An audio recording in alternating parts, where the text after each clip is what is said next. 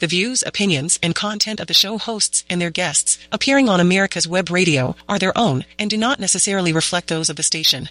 You're listening to America's Web Radio on the AmericasBroadcastNetwork.com. Thank you for listening. Welcome back into the Doctor's Lounge.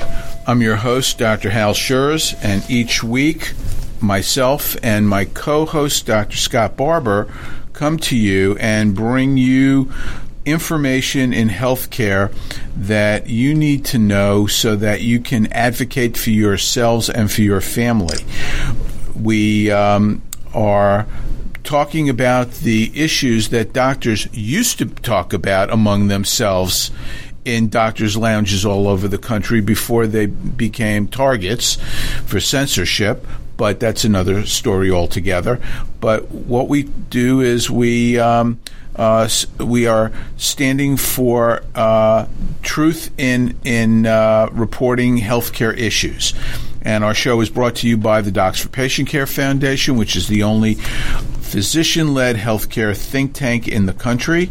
Our organization stands for healthcare freedom for every American so that they could make decisions for themselves and not have somebody else making those healthcare decisions for them. And the decisions could be made between them and their doctors.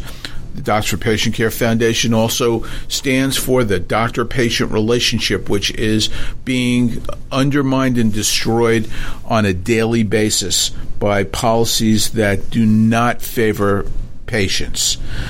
The Docs for Patient Care Foundation at www.d4pcfoundation.org. That's d4pcfoundation.org is an important organization fighting for you and for your healthcare rights.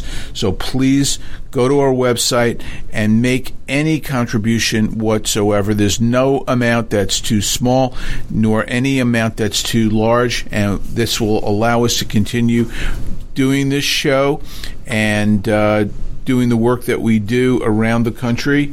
It's sort of like Radio Free Europe for healthcare.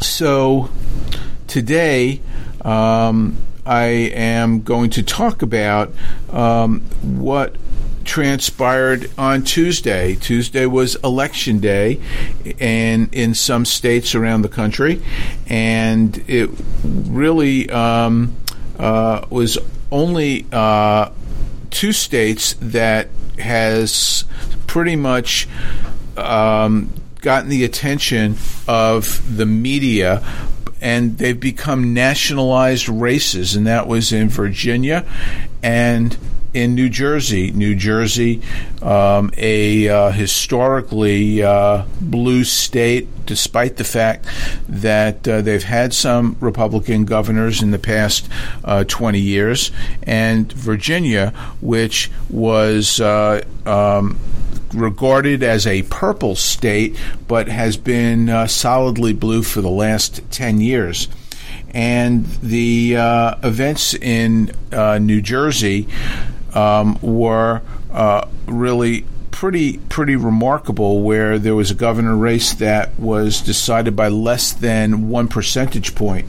But in Virginia, the results there were earth-shattering, where the prior incumbent governor, who was now running for re-election, was defeated, as was the lieutenant governor, as was the attorney general. And it was a clean sweep across the board in Virginia. The media is looking at this, depending on where you get your news from, different ways.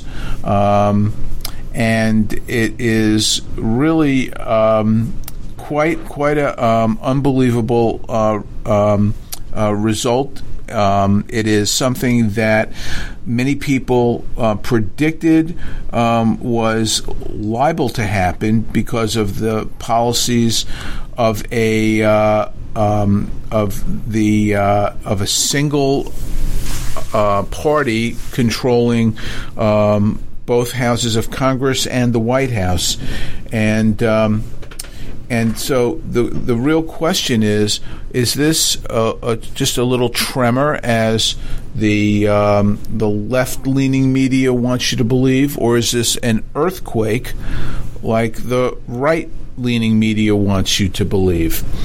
And I'll let you judge for yourselves what these results represent. But it has tremendous implications with regard to health care. And that's what we're going to focus on today. The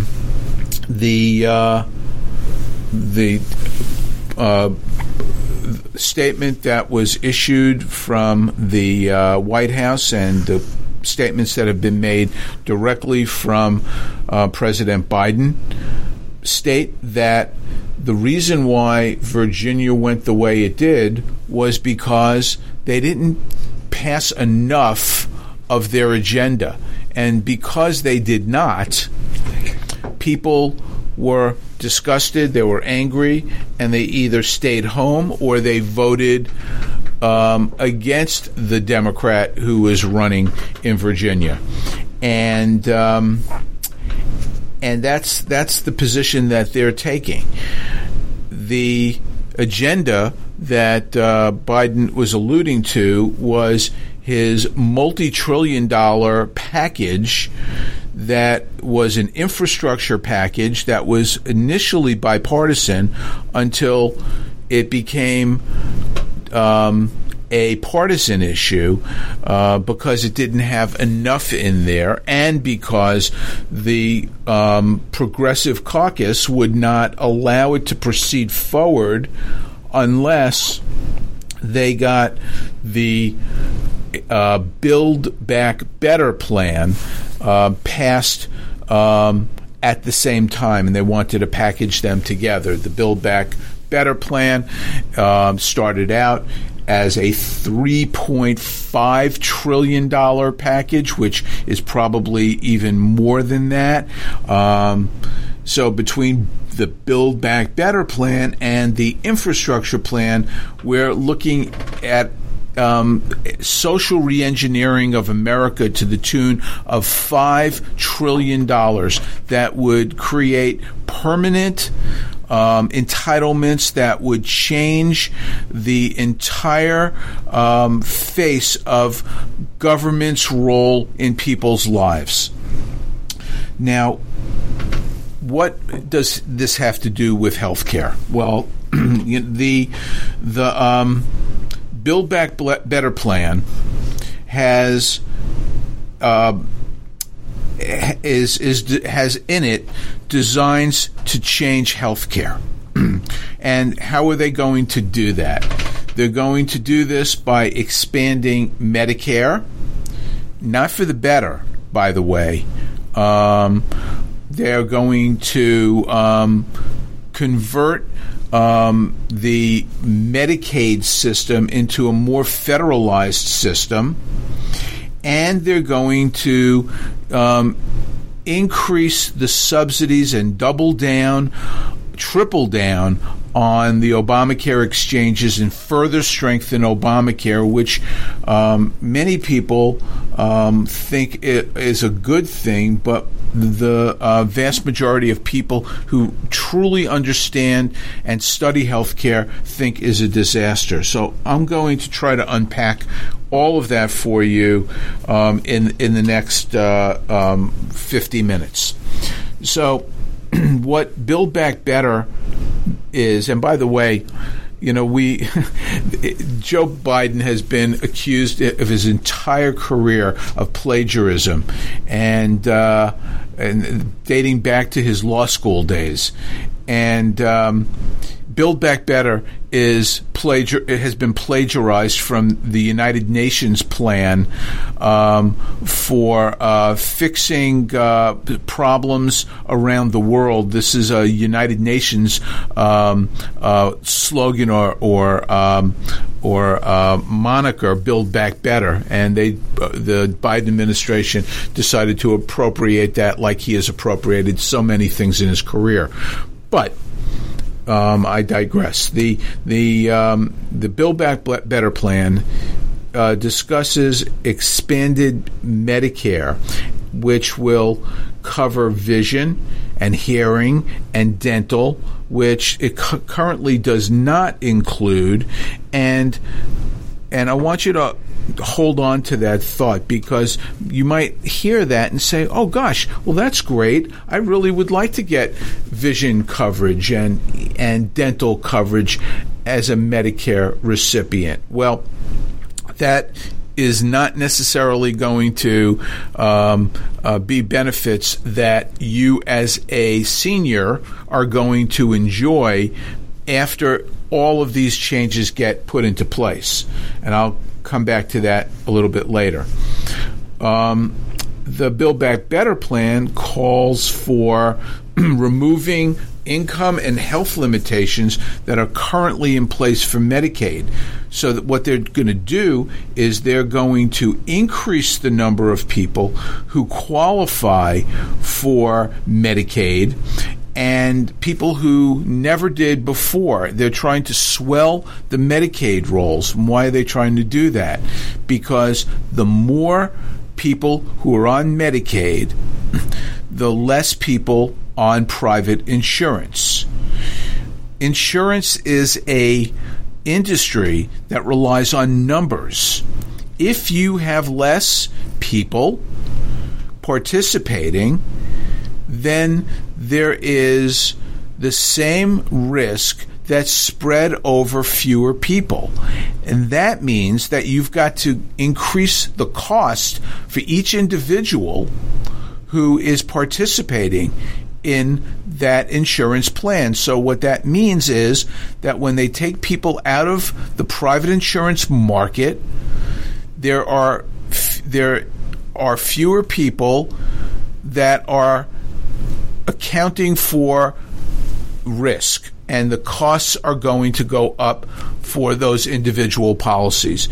And eventually, the cost will become so high, so unbearable, that people are not going to be able to afford it, and they're going to throw their hands up, and they're going to say, no mas, I can't do this anymore. I'm going to have to go into the government plan. Employers are going to do that. They're going to stop offering benefits to their employees, and which accounts for the majority of private insurance today. What else does Build Back Better do? Well, it gives the government bargaining power to negotiate the cost of prescription drugs with pharmaceutical companies. Now, that sounds like a really good idea, but let me go ahead and get to that point right away. The Galen Institute, Grace Marie Turner, and the people who work there, who write excellent articles, Doug Badger, Brian Blaze. I'm going to take some of the information that they've put out there because nobody says it better than them. And one of the pieces that Grace Marie Turner wrote had to do with putting a price on your life, which is what this business is with the government negotiating drug costs with pharmaceutical companies. And what the Democrats in Congress are furiously trying to do is to get these provisions enacted upon as soon as possible, because the handwriting is on the wall for them. They see what's happening. They view, even though publicly they say otherwise, they view Tuesday as a repudiation of their ideas, of their policies. And they know that the clock is ticking on them, and they've got a limited amount of time to enact their policies. They're going to burn the house down because this is their only chance to do this. So with healthcare and drugs, what they're trying to do is they're trying to transform the American system into a European social welfare state. And they're trying to ram this through, and healthcare is a central piece of this. What Nancy Pelosi wants to do is she wants the government to, quote, negotiate prescription drug prices for Medicare. Now, what does that mean? Well, according to what is written into the House bill that deals with this issue, it would peg Medicare drug prices to government-controlled prices in other developed countries. And then it would impose those same numbers to the entire U.S. drug market. So on the surface, that sounds, like a good idea to most Americans, doesn't it?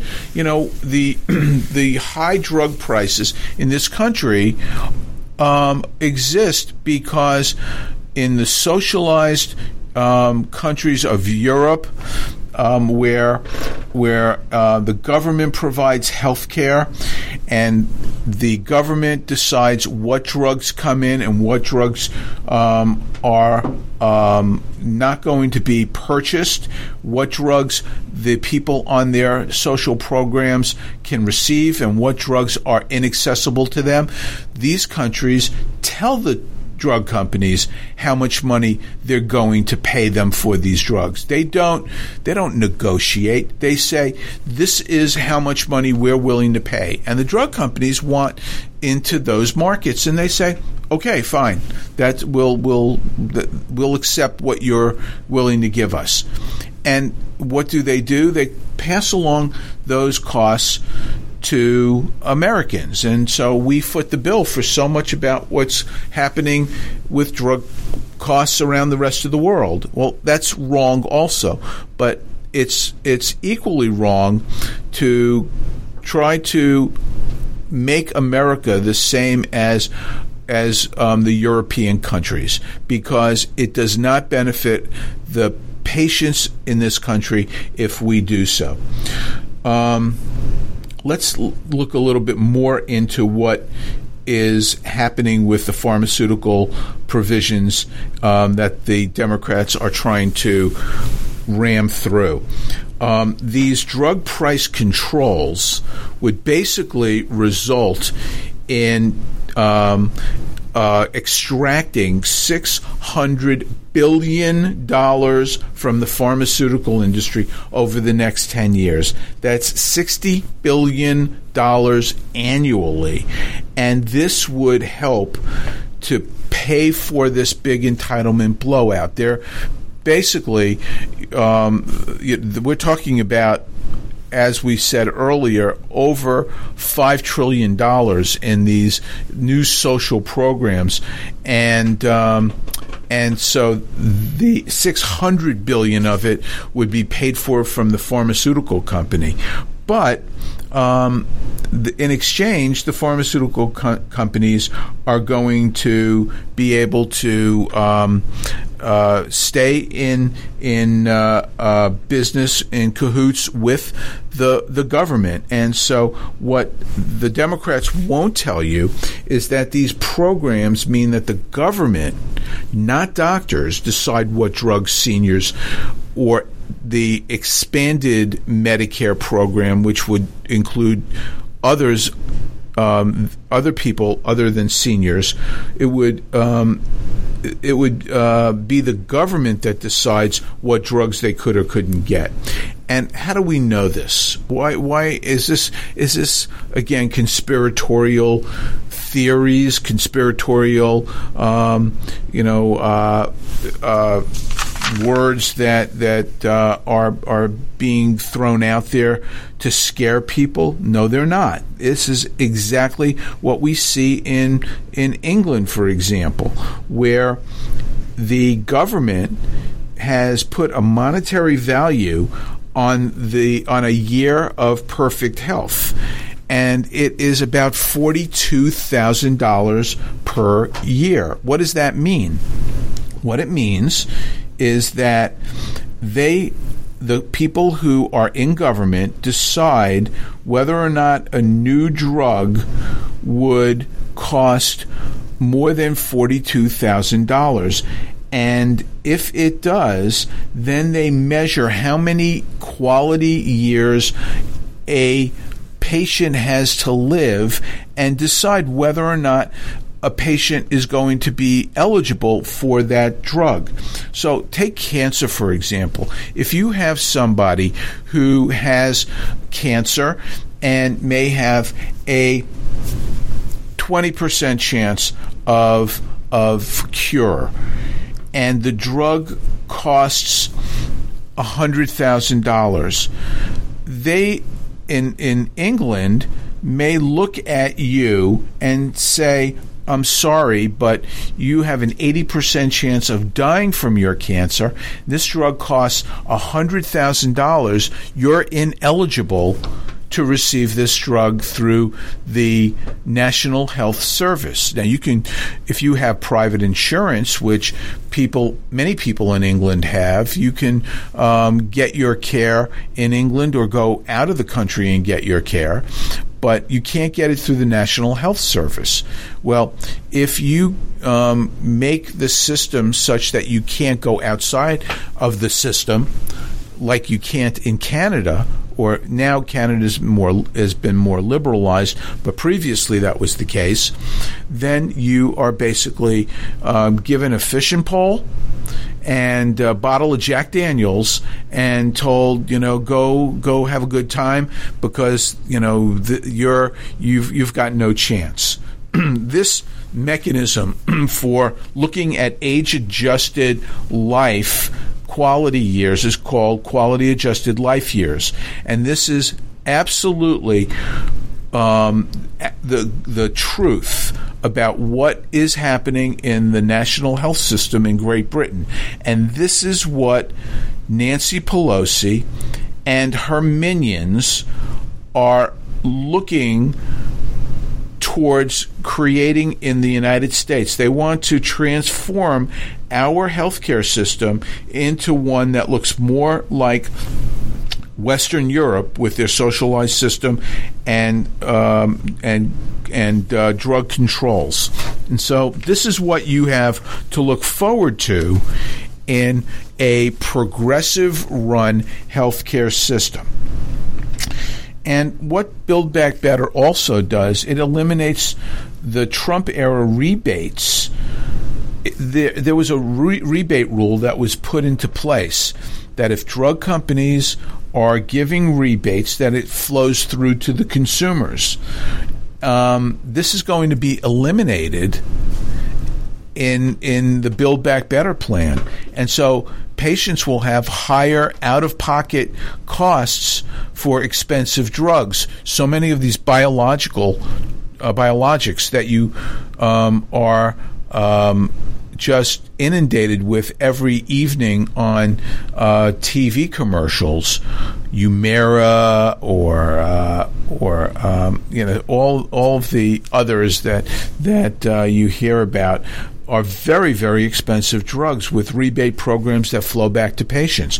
And those will disappear in the Build Back Better plan. And it's in the text of these bills. And so before you just blindly say, well, this all sounds really good, you need to read the fine print, and you need to read between the lines. You actually have to read the bill. You can't pass the bill to find out what's in it later on.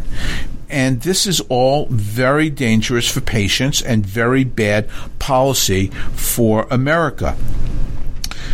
A new report from the Congressional Budget Office showed that expanding the Affordable Care Act is poor public policy, and that's what Build Back Better wants to do. It wants to expand the Affordable Care Act. It includes increasing premium subsidies for exchange plans, in addition to new Medicare and new Medicaid programs, and it would cost $553 billion over 10 years. These are astounding numbers. These are huge numbers. And it would, as I said earlier, crowd out private spending on private insurance. Let me give you some numbers, because numbers, to do what the progressives want to do for health care makes absolutely no sense from a pure number standpoint. And if it doesn't make any sense, then you've got to ask yourself the question, why are they pushing it? And the answer is quite obvious. They're pushing it so that control of healthcare is transferred from you as a patient to the government who will make decisions about what people can and cannot do. The entire net coverage gain in this plan would occur through Medicaid. They want to increase the number of people on Medicaid, and we know how horrible the Medicaid system is. There have been studies after studies after studies that have shown that outcomes, healthcare outcomes of people who don't have any insurance are superior to the people who are covered by Medicaid. And we know that people on Medicaid are users of emergency room services, urgent care services. They are not people who are making wise decisions about their health care, and the costs go up because they have no skin in the game. There's no recourse for the decisions that they make, and consequently, the cost of the system goes up for everybody.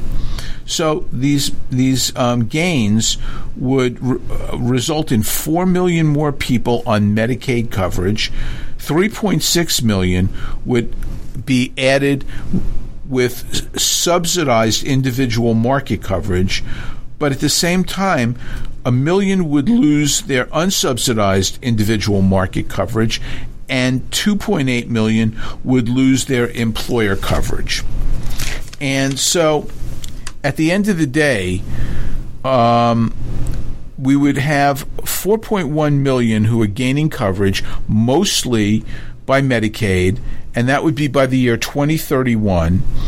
And the CBO estimates the cost of that would be $77 billion in 2031 alone, at an average cost of $19,000 in new spending, additional spending, per newly insured patient. So this makes no sense from a financial standpoint, and it makes no sense from a public policy standpoint to insure more people, because it does not work.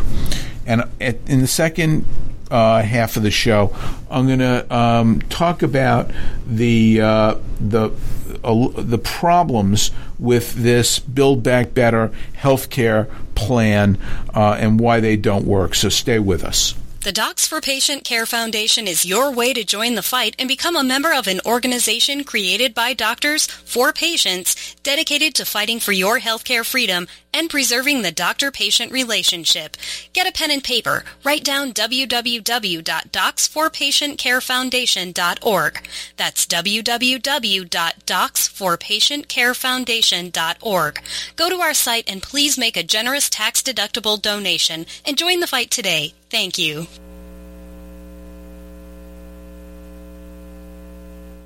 You're listening to America's Web Radio on the AmericasBroadcastNetwork.com. Thank you for listening. Start taking back our country from the liberal wokes by voting locally for conservative Republicans.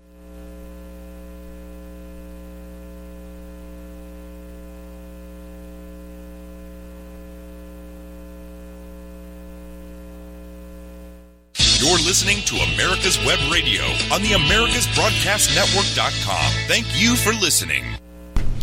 We're back in the Doctor's Lounge, and we are talking about the political fallout from the Tuesday election, tremor or earthquake. And I'm of the opinion that this is an earthquake, and it is a wake-up moment for the country that the policies of the Biden administration and the Democrat-run progressive Congress is dragging us down into a pit that we will have a difficult time digging our way out of. And I'm trying to explain the healthcare implications of these social programs, these over $5 trillion bills that the Biden administration is trying to push Congress to pass. In March, Congress substantially expanded their subsidies for most people who purchase insurance in the Obamacare exchanges. This is something that did not get a lot of attention in the press. This was sort of quietly done. And these subsidies, interestingly enough, are paid directly from the government to healthcare insurers. So the giant insurance companies, which have made record profits over the last 15 years, are getting money directly from the U.S. Treasury, from U.S. taxpayers. And the expansion also increased the amount of subsidies for everyone currently receiving them. And it fixed the cap on eligibility so that wealthy households can now qualify for subsidies. So not only did it do that, but it made it less of a burden for people to have to pay for their health care. So that previously nobody could pay more than 9.5% of their net income on health care, and that decreased to 8.5%. And because they increased the eligibility caps, so it now exceeds more than 400% of the federal poverty limit, there is a perverse type of incentive now for wealthy Americans to stop paying for private insurance and go on the Obamacare plans. It's exactly what the government is trying to create. They're trying to make it so that people will look at healthcare and view the government options as favorable financial decisions.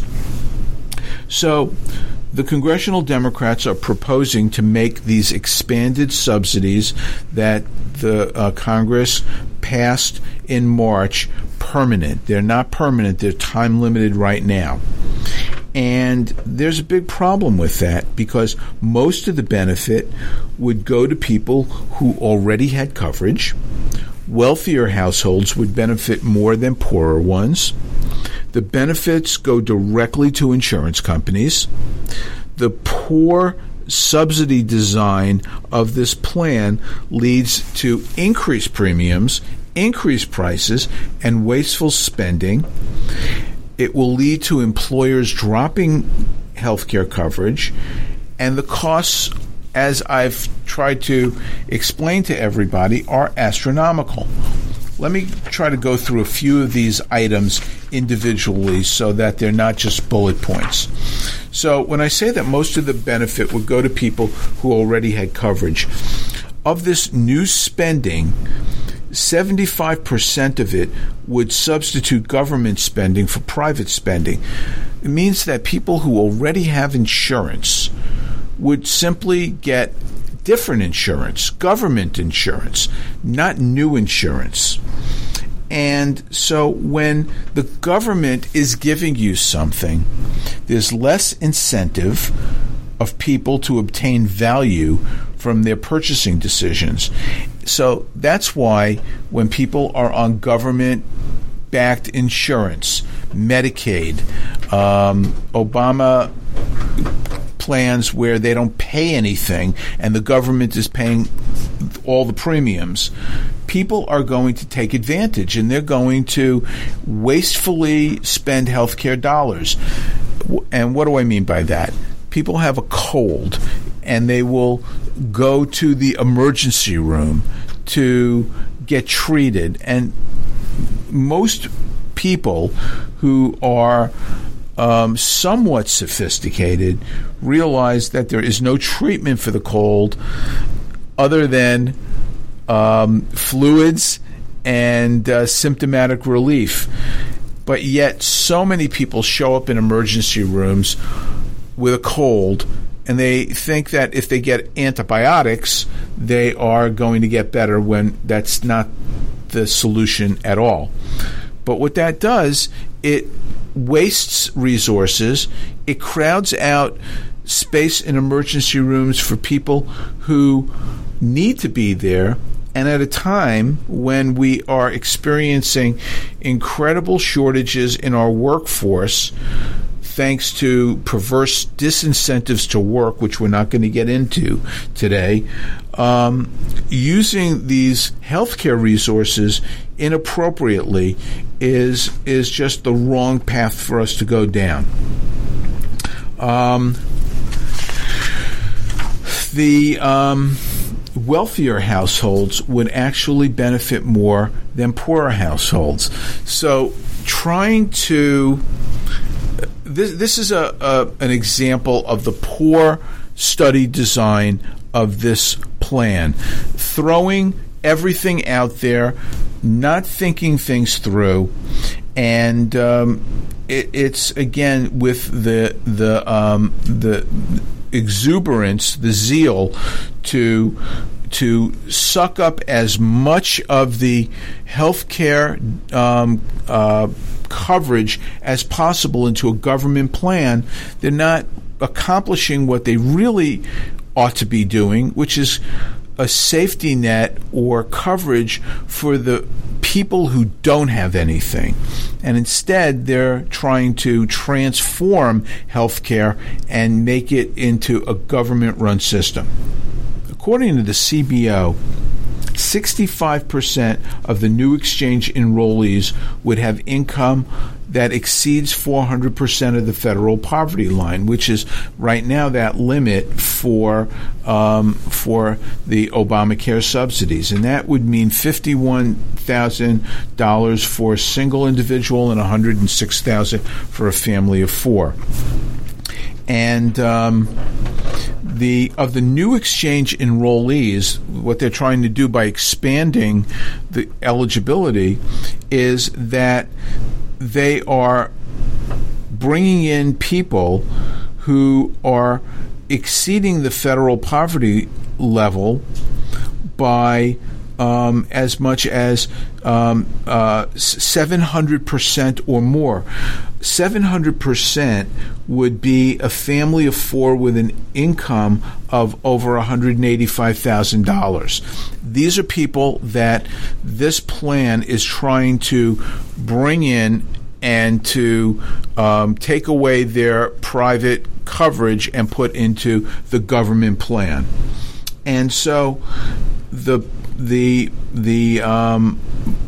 new plan, it benefits the wealthier people much more than it benefits the poorer people, because the poorer people are getting Medicaid, and the wealthier people are people who already have insurance or who are paying high premiums for the Obamacare plans. And by the way, these plans, the costs for these plans are astronomical. In some parts of the country, a family of four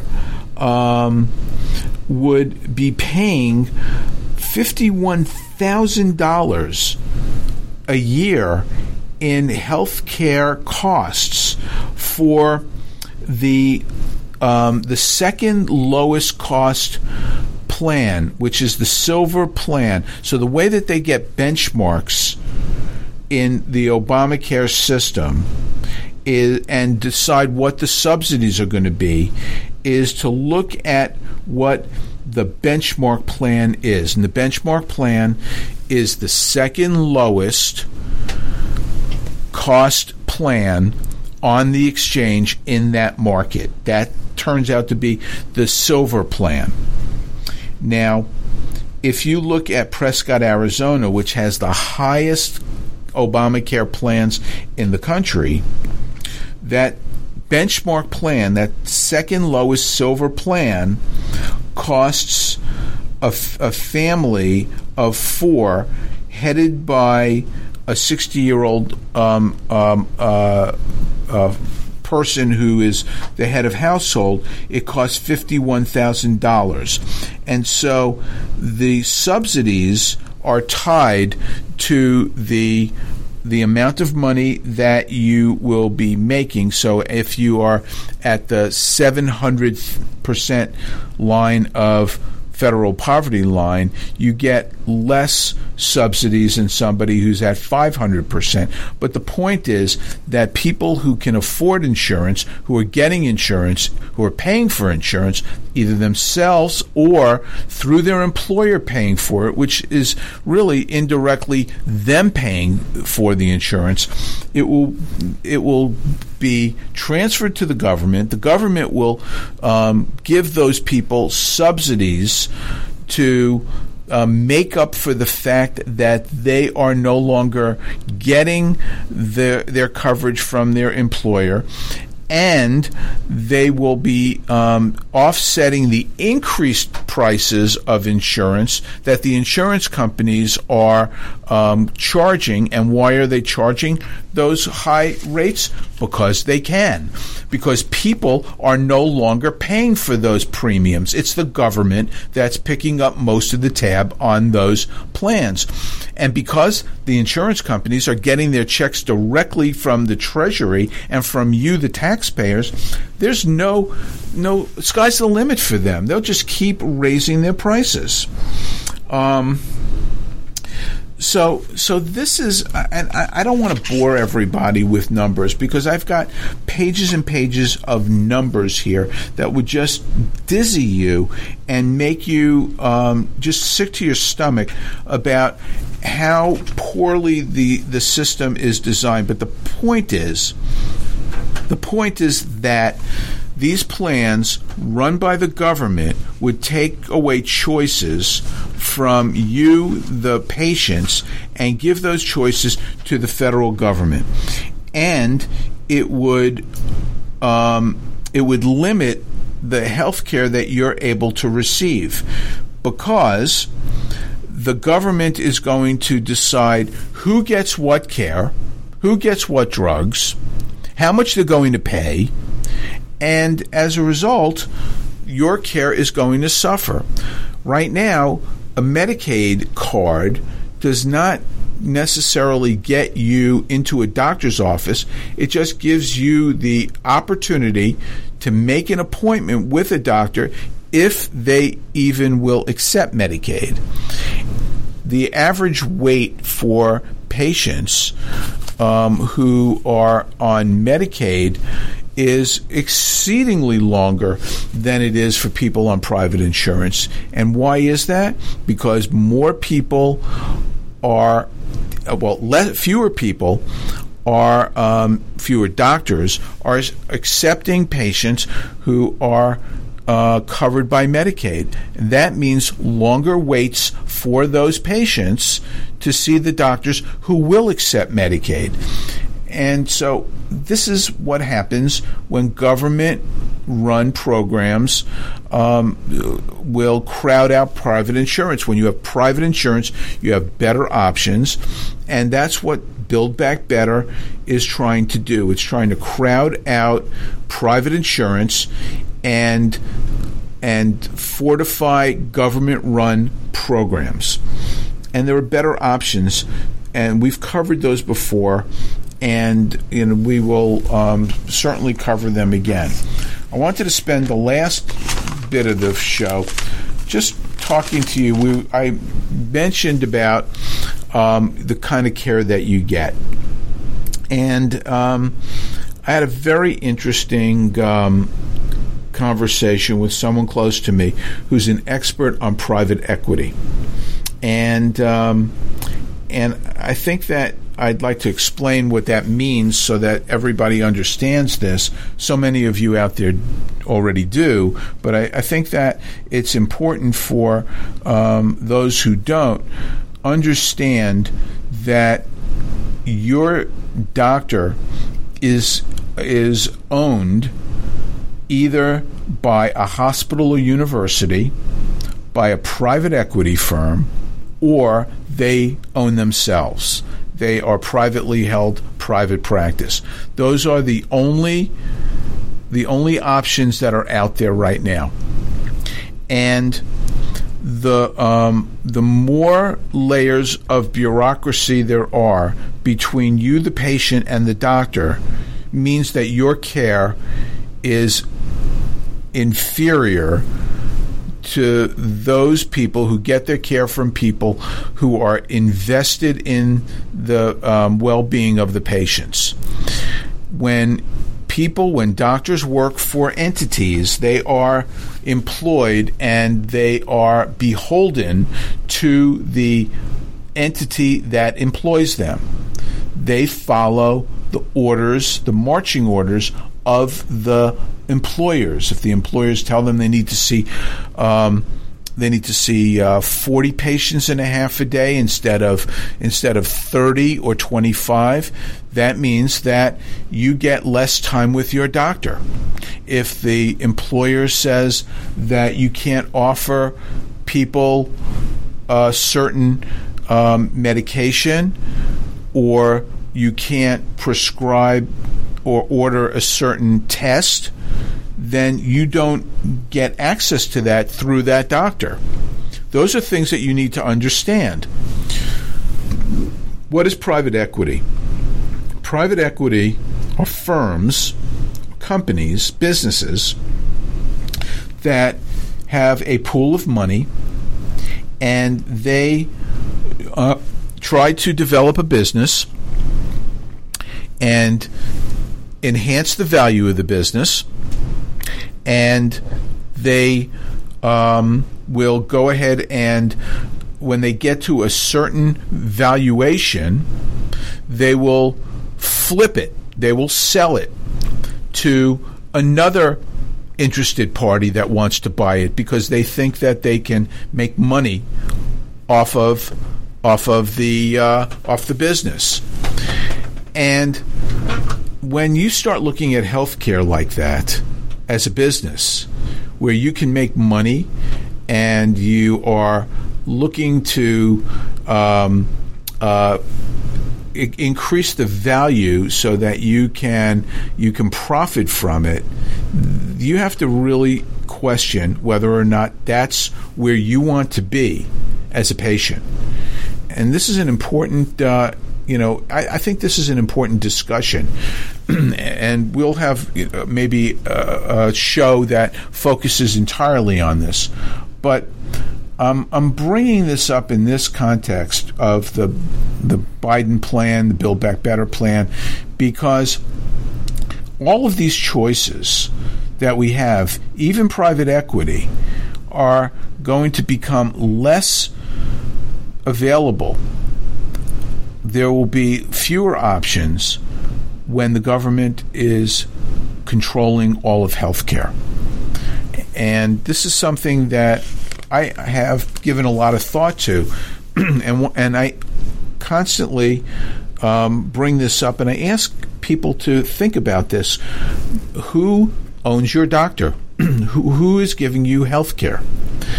And in private equity, why I think that that's a bad idea and doesn't work is because the only way to make money in healthcare is, well, let's just back up. The way that you make money from a business is to either sell more units or charge more for what you're selling, or both. And in healthcare, you can't increase the cost. You can't charge more than what you're for what you're providing, because 95% of the care that doctors deliver is negotiated contracts with insurers. And so that is pretty much set in stone. You can't raise your prices. You can, but that just means that you'll have more write-offs on your books. So the only way to make more money is either to cut your overhead, which means downsizing or consolidating and trying to squeeze more out of less, or to churn. What does churning mean? Churning means going ahead and doing procedures and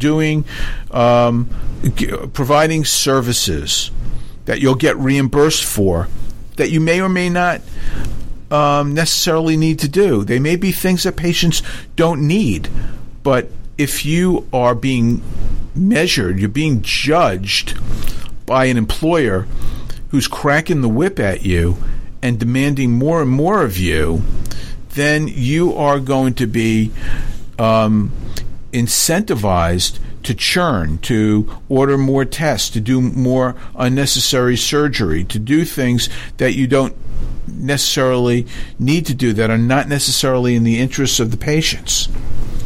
And so that's the only way that businesses can make money in healthcare. Now, when this private equity craze of buying up physician practices and rolling them up and consolidating them and making them into big private equity held specialty groups, multi-specialty groups, they believed that they could make a profit in the ways that I've just gone through with you.